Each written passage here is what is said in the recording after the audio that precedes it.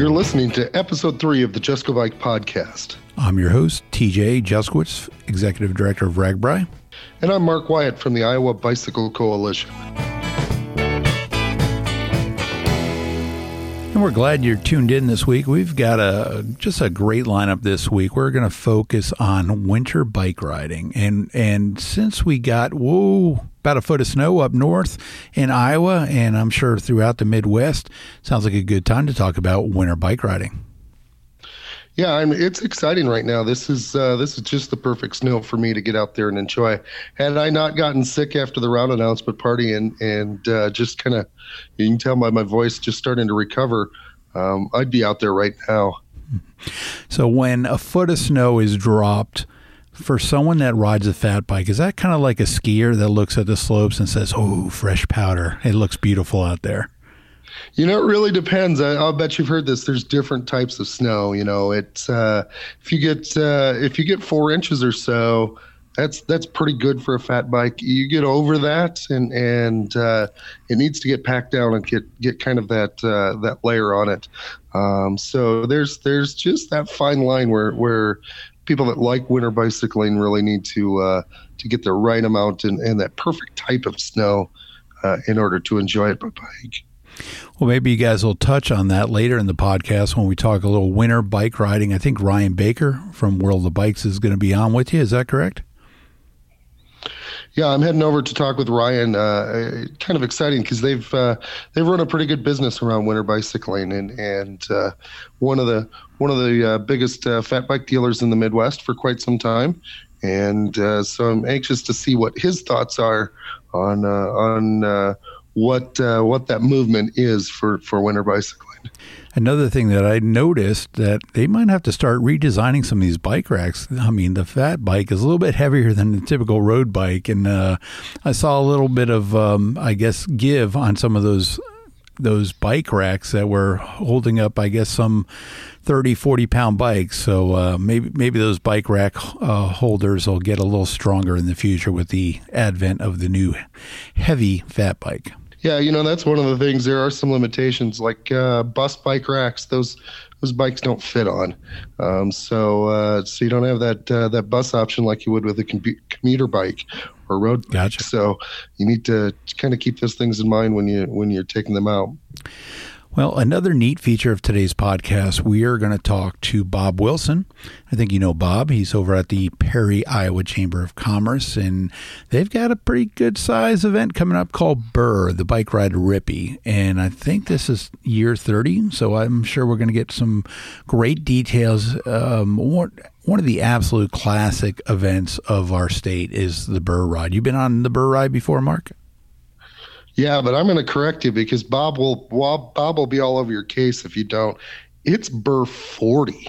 Ride just started 5 years back up, after RAGBRAI did. Yeah. Sorry, so Bob. 40 Sorry, years Perry. of people going.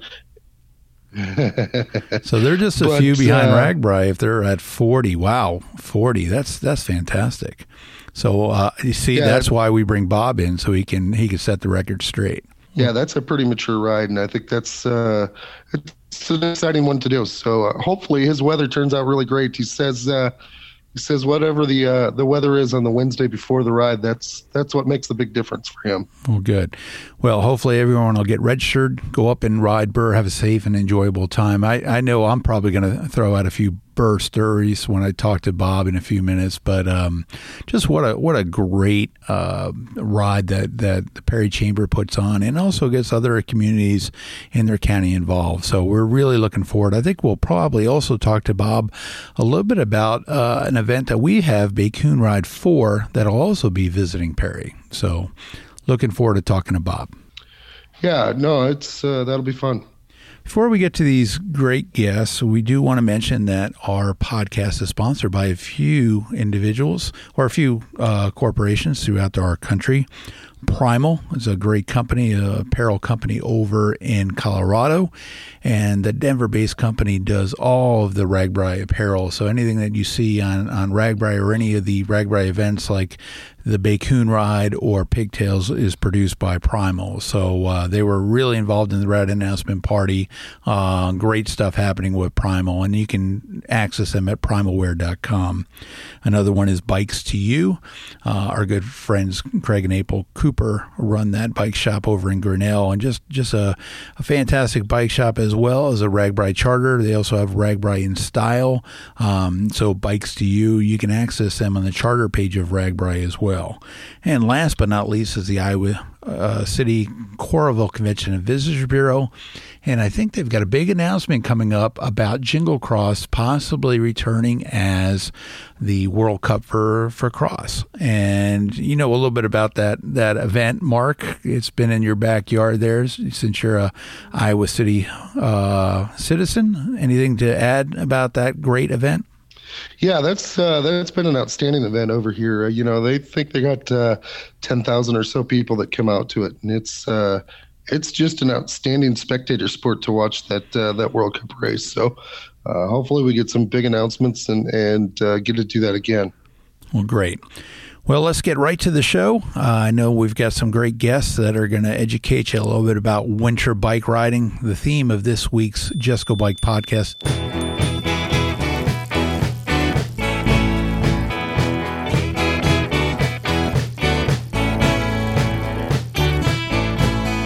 This is Mark Wyatt. I am at the bike shop right now. I'm at World of Bikes in Iowa City.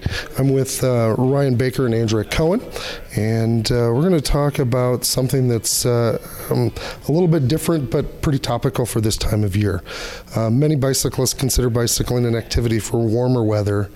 Snow and ice are slippery for smooth, narrow tires. Sand and salt are corrosive on bike parts. And cold is just uncomfortable, but many hardy bicyclists have always ridden during what other people consider the off-season.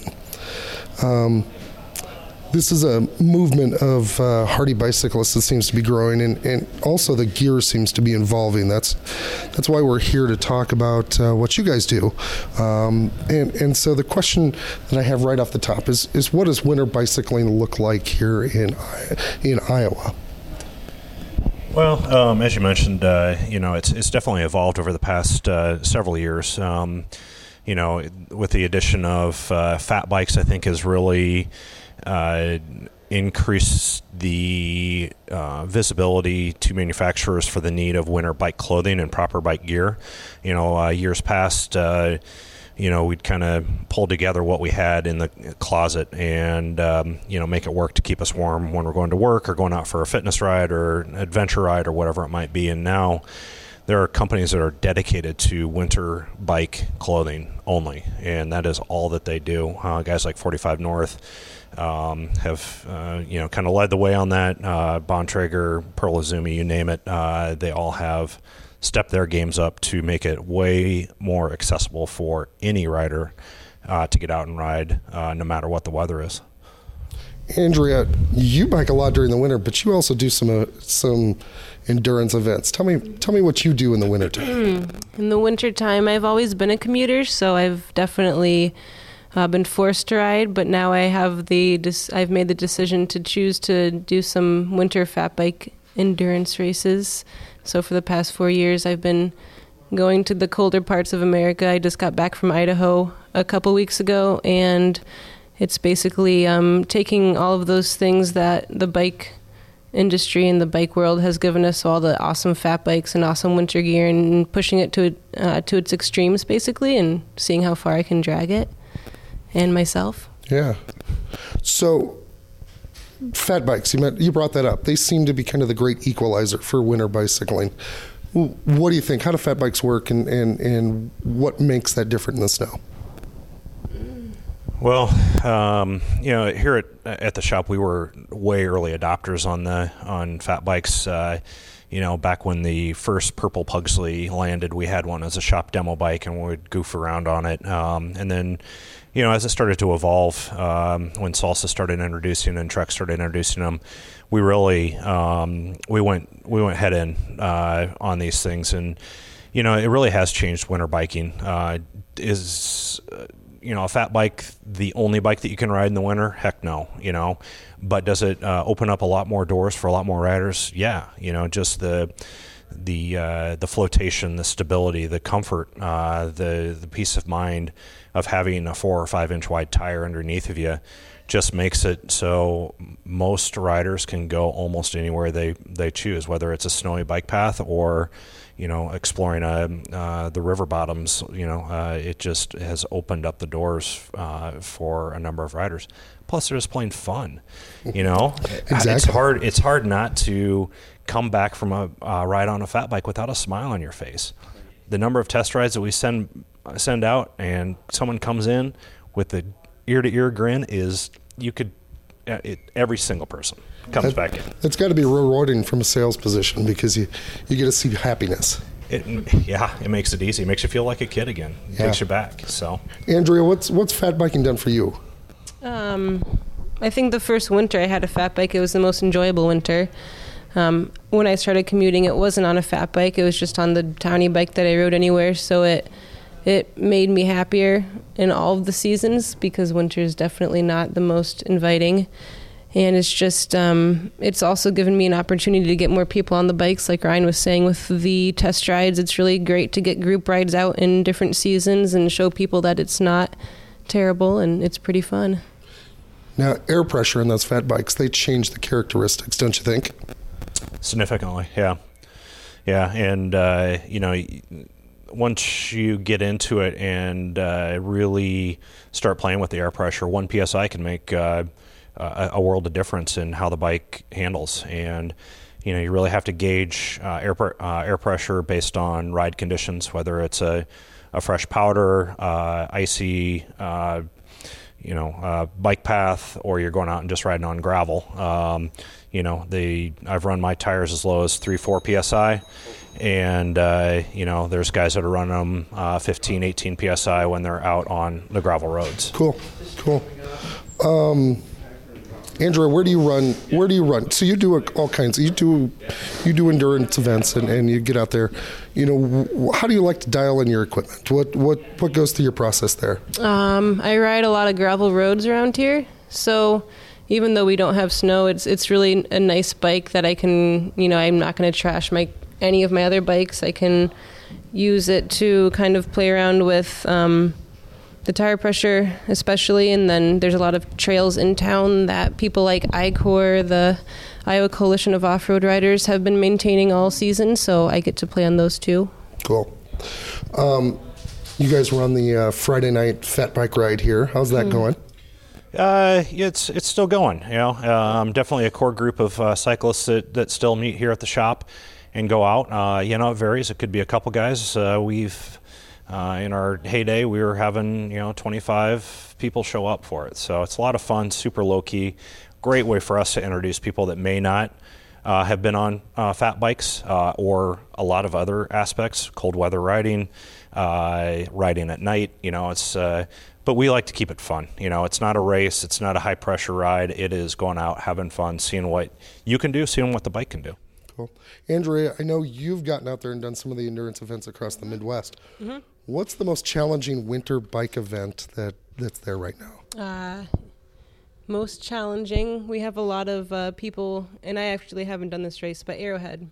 Yep. And that's something that locally people bike and run and ski. So I think we're sending about 3 people from the shop this year, and It's up in International Falls, Minnesota. Ooh. What's the temp during that? Typically it's below 0. It should be down to like -10, but this year it's about 30 degrees up there right now, which kind of explains the lack of the fat bike enduro. But that's one of the toughest ones because it's such a seemingly tame place in Minnesota, but it's right up there on the border of Canada. So and those temps shouldn't scare you if you have good gear. No, yeah. And you keep moving. Yep. And you're able to manage your sweat. Mm-hmm. I mean, those are kind of the big things in it. Yeah. Right. And, with those events, really, especially events like Arrowhead and there's another little smaller local one, Triple D up in Dubuque and things like that.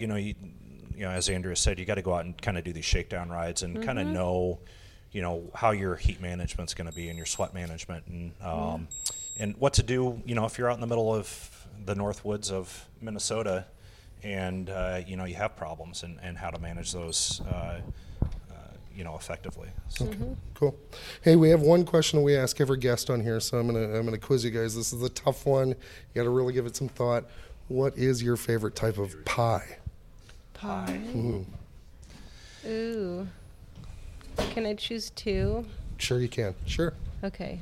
I do pecan pie and strawberry rhubarb because I think those are different categories of pie. Right. Two good choices, though.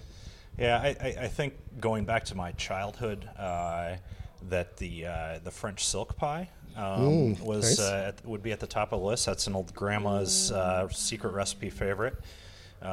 Recently, I would say just the good old apple pie has grown into the on the dessert menu at the Baker House. So, nice. Yeah. Well, thanks for joining me for the Just Go Bike podcast. Thanks, Mark. Yeah, thank you. We'll be running this soon, and we look forward to hearing more about fat bikes. If you have a chance, come to World of Bikes or any bike shop across the state. Go talk to them about fat bikes and winter biking, because it's something that really seems to be growing.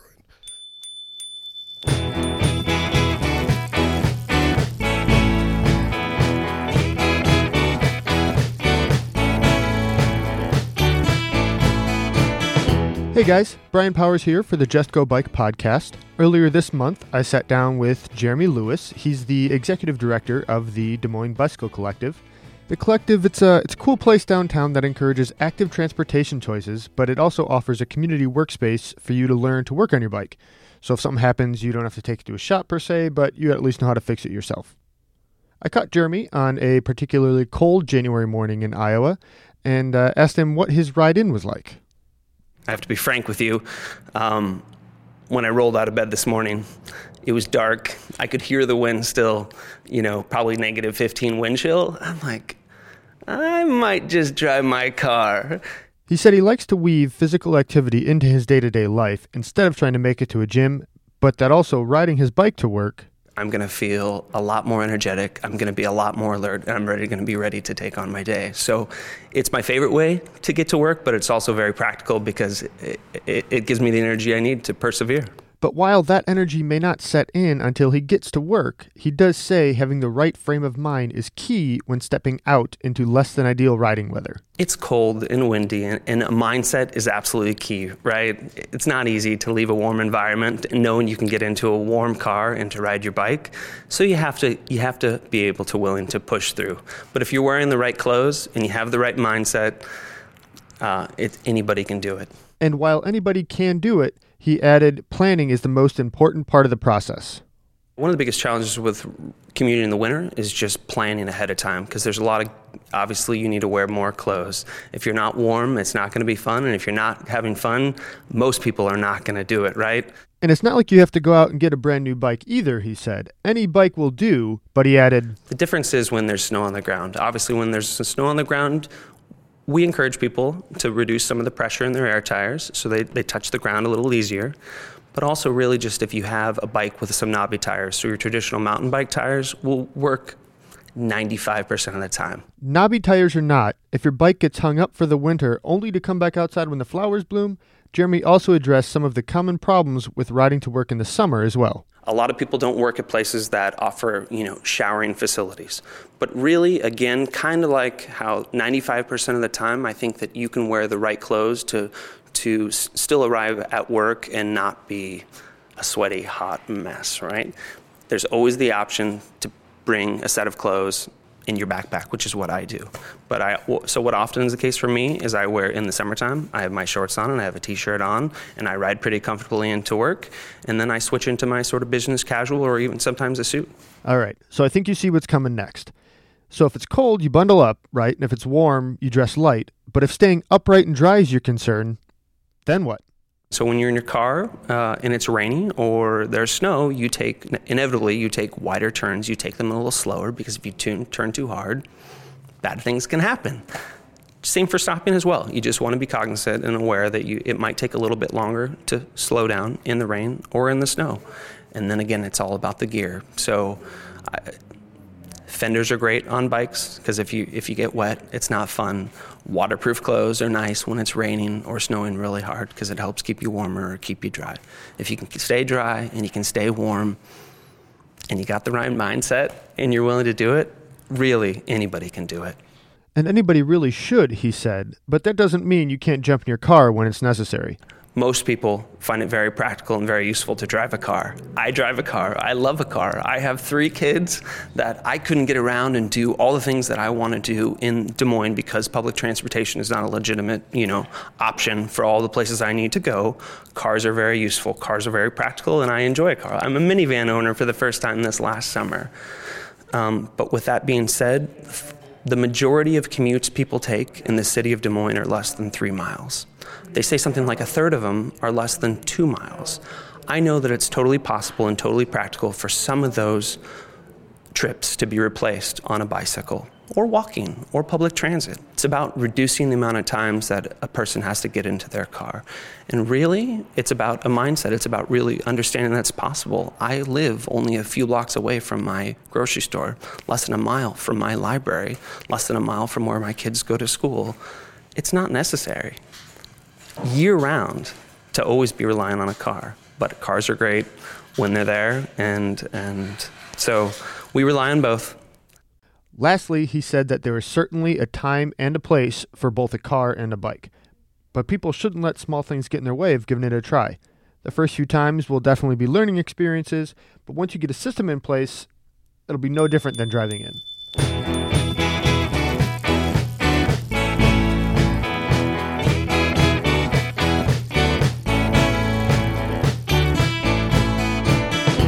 Hi, it's TJ Juskowitz from RAGBRAI, and my guest today on the Just Go Bike podcast is Bob Wilson, who is the Perry Chamber of Commerce director, and I think Bob's got a pretty good-sized event coming up this in the near future called Burr. So welcome, Bob. Hey, thanks for having me.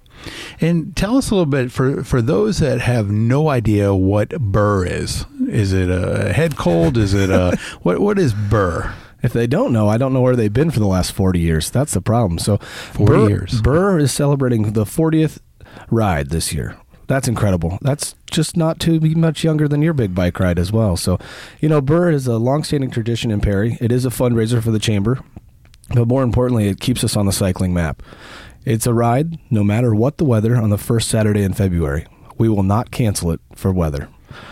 The numbers might not be huge, but there's a lot of fair weather riders. But we ride out to a little town of Rippey, Iowa, population of about 200 on a good day if everybody and their dog's there, and then we have some fun over there. There's the youth group sells baked potatoes. The Lions Club sells hot beef sundaes, things like that. People like to eat when they ride. So it's about 23 miles round trip. Like I said, you hit Rippey and then come back into Perry and hang out, celebrate, have a good time. The Hotel Pattee, a fabulous location, lets us host registration there, which blows my mind. Here we are in the middle of February, and bike cleats are muddy and stuff like that, but the Hartz family are so generous to us. So we start down there. We like to explore Perry. Obviously, this is bigger than a bike ride. We want people to come in, celebrate, experience the restaurants, the bars, the retail shops, things like that as well. So it's a good promotion. And it's been going on for 40 strong years. I'll tell you what, my first experience with Burr was 2003 when I moved to Iowa. One of I guess I had a bucket list of things, if you will. Someone gave me a list, Tim Lane actually, and Jim Hart gave me a list of 100 things that I had to do to become an Iowan or perceived Iowan. And Burr was on that list. So right away, right out of the box, I'm like on Burr, and it's like one of the iciest Burrs of all time. So literally before I hit city limit sign, I fell 3 or 4 times on the ice. Like, obviously I had a helmet on, but it was like, wow. I think we turned around, did a U-turn, went right back to the Hotel Pattee and started having a few cocktails to warm up a little bit. Yeah, so the cool thing about Burr is it's so traditional. It's so based on tradition. And just like you said, it's a bucket list for a lot of people. We have a lot of people that haven't missed it in 30 years. That's the part I like the most, is hearing the stories. I've been the director of this ride for about 6 years. I grew up around the ride itself, too, doing it in high school and whatnot. But the morning of the ride, just seeing the people, the fellowship, the camaraderie, telling stories like yourself. You remember '94 when we couldn't get past, such and such house, and that's the important part. Sharing that story, continuing the tradition, and that's kind of what people keep asking. What are you doing different? What are you doing this year? I kind of pride ourselves on staying tradition, staying the course. It's a good thing. Just keep it what it is, and that's kind of neat. So, we don't judge. Come for the ride. If you don't want to ride, come hang out. That's cool. And you need some volunteers as well, or are you pretty good shape for this year? We're doing all right, but we're always looking for new people. There are some people in town that say, "Oh, that darn bike ride, I can't go to the grocery store that day," or whatever it is. Those are the ones I grab and say, "Okay, come on down." And we've turned some of the negative ones into huge Burr advocates now. They come down, these people are awesome. They're coming to town. They're exploring. They're so kind. It's the riders that make it work. Sounds very familiar. We're copying you. Well, I know Bob pretty well because we hosted RAGBRAI. I think it was 2013 when RAGBRAI came through Perry. And Bob is definitely one of cycling's advocates in that area over in the Dallas County area. He's also very much involved with the Raccoon River Valley Trail. Lots of happenings going on. Any updates about, a lot of talk about connectivity? What's new and exciting about the RRVT? Well, I love the trail itself. I mean, obviously with the 72-mile loop and concrete and asphalt, it's a great trail and we love it. But what we're focusing on now, hot and heavy, is connecting to the High Trestle Trail. And that, to me, would be a very important connection. A private group of volunteers, activists in Perry, just raised $204,000, and we donated that to the Dallas County Conservation Foundation to help match funds. And that was pretty neat. We had a $100,000 donation that was matched by a private family or a local family. And great. If you haven't been to Perry lately, we have a 15-foot tall bike that's 30 feet wide, made out of the old Hy-Vee structure, the beams, and all this recycled stuff as well. So we're trying. We're always pushing it. We love the trail. We love the trail system. The riders, not only the visitors, but the locals are using it. We own our trail inside the city limits, so you don't have to have a permit or a pass to use it within the city. And I think that's a great amenity and a nice addition that we offer the residents. So. Well, it's important. You say, we need that support to help make things happen. And obviously you got a lot of go-getters that are on this. But people coming to Perry, they got to make sure they get registered for events like Burr to help those causes. So you want to put a plug in to make sure they register, and how can they register? Absolutely. I'm used to going to the civic organizations, and if you plug your event too much, they make you put like $1 in the hat, right? Or something like that. You got it. Eventbrite.com. It's been our good friend. It came from Mark Wyatt at the Bicycle Coalition, showed us this website. Go to eventbrite.com. You can go out to Bike Iowa as well, our good friend Scott. Those are ways to register. More information. $25 in advance. Day of, you can still register. We still have a lot of people deciding, game day decision. So that registration does go up to $35. It comes with a t-shirt. But more importantly, like you said, it continues the tradition of Burr. It allows us to keep putting this event on. So we do battle with some people not paying, obviously, like you I'm sure you're familiar with that a little bit. But we don't focus on the negativity of that. We appreciate our riders that support us, and we look forward to seeing them every year. Come to Perry no matter what, you're going to have a good time. Is that the policy? That's what I always like to say. It's 65 degrees and sunny somewhere that day. So that's right. And we're always going to have a good time. And I'm going to guess the ride starts at what time? 10 o'clock. 10 o'clock. So I'm guessing a few of the establishments might have some Bloody Marys or some screwdrivers available at those people, or hot coffee, hot cocoa, whatever floats your boat, I'm guessing. We are there to please. I'll tell you, the Hotel Paty, we're going to have the National Guards donating tents out front this year. They'll be heated. We'll have some live music in there. I have heard maybe some craft beer will be an option with Team Good Beer and Flat Tire Lounge as well. So awesome. Good partnerships there, and that's what we're working on. Excellent. But like you said, it's not all about that. If you want a Lions Club hot breakfast or whatever it is, or you just want to come and say hi, come on down. It is a great time. We won't even make fun of you too much if you don't ride the whole thing, but it's got to be some fair teasing too. So sounds good. I think I'm going to get out there. This is my year. I think I do it about every other year. So rain, shine, sleet, snow, it doesn't matter. I'm going to get out there. 36 degrees is what we're looking at. Awesome. Hey, last thing I want to touch on, we just announced, obviously, Bacoon Ride number 4, and Perry has been an amazing part of that experience in the first 3 of them. we're reversing the route. Yeah. So now instead of being late afternoon, Perry becomes the third town. So your immediate thoughts on reversing the route, obviously going through one of our great towns like Perry, Iowa. Thoughts on Bay-Coon 4, what we can expect when we roll into Perry? Well, I love it because just when we finally figured out how to do it right, you like to flip it on us. No, I'm kidding. I love the way to kind of mix it up, seeing different parts of the day and whatnot. The hotel, again, is a great host for that. The Bacon Sundays last year were amazing. We're going to have a party. Perry's here, and Perry loves to throw a party. And whatever we do will be a good time. And if it's not fun, we're not going to do it. So that's kind of the philosophy we have. But I'm excited. June, 17th, we're doing that? Yep, you got it. Yeah, so Perry's ready. We always are ready. Yep. We have a good time. Well, we know you've really got your chops going with Burr 40, and I think I probably erred in the intro a little bit, and I was quickly corrected by Mr. Wyatt that it's not 30, it's 40. And there have probably been some people that have been riding 30, 40 years. Has anyone ridden every one of the Burrs? We don't have anybody that's ridden every one. I think the closest is 37. Okay. We actually had one gentleman whose daughter was married on Burr, missed that day, came back the next weekend and rode it. We're giving it to him. We're counting it. Well, that sounds good. So, it's fun to hear people. There's been years where it's negative 20 degrees. We had a gentleman that used to volunteer and count all of our riders about a mile outside of town.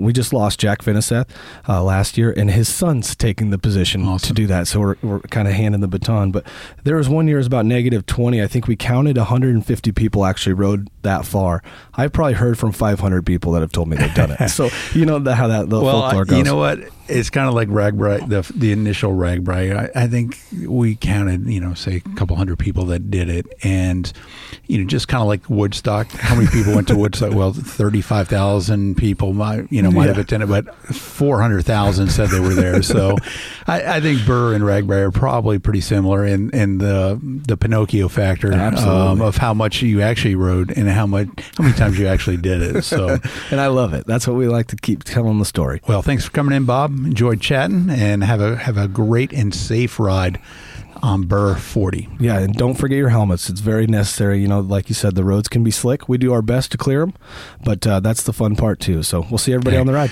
Well, that's what we do on this podcast. It's all about the fun factor. Obviously, it's about riding bikes, but when you have fun on the bike, that's what we're going to talk about. So thanks again, Bob. Hey, thanks for having me.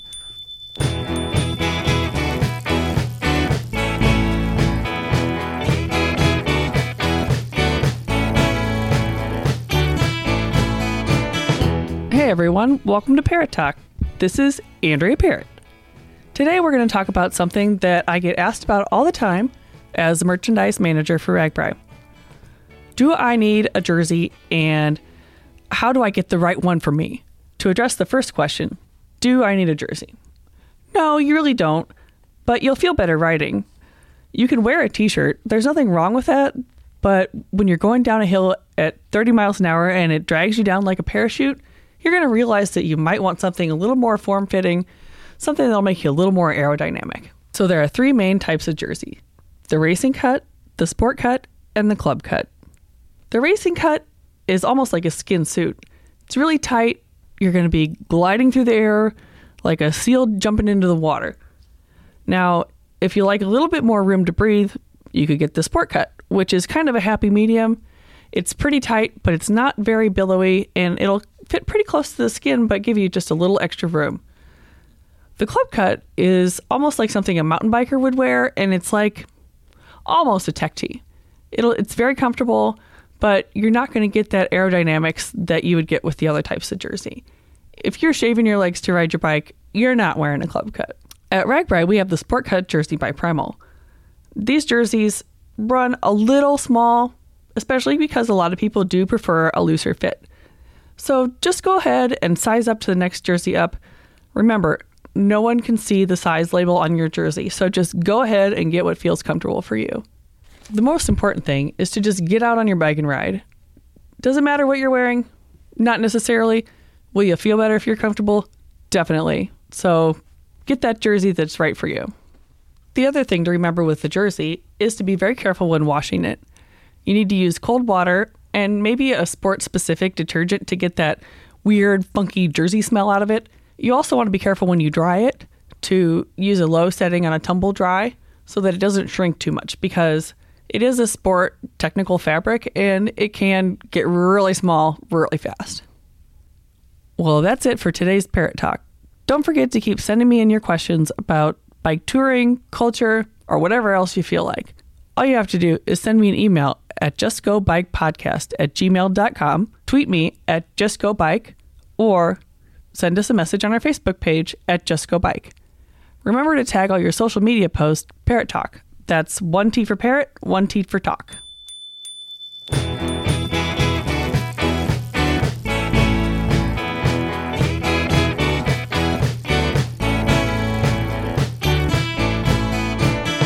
We've reached the end of the Just Go Bike podcast. You can find our show notes at justgobike.net.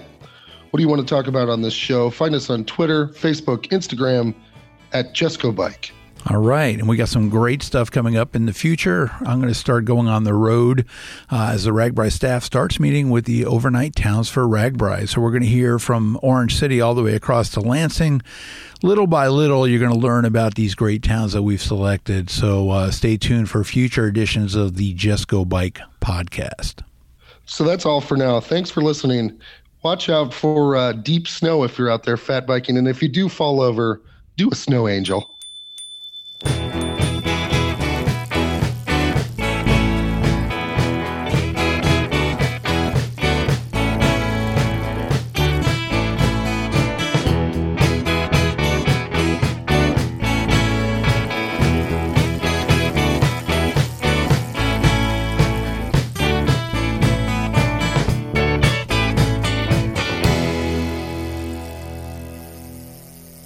Thanks again for listening. For more information, check out justgobike.net. The show's theme song was written, produced, and performed by Ryan Steer.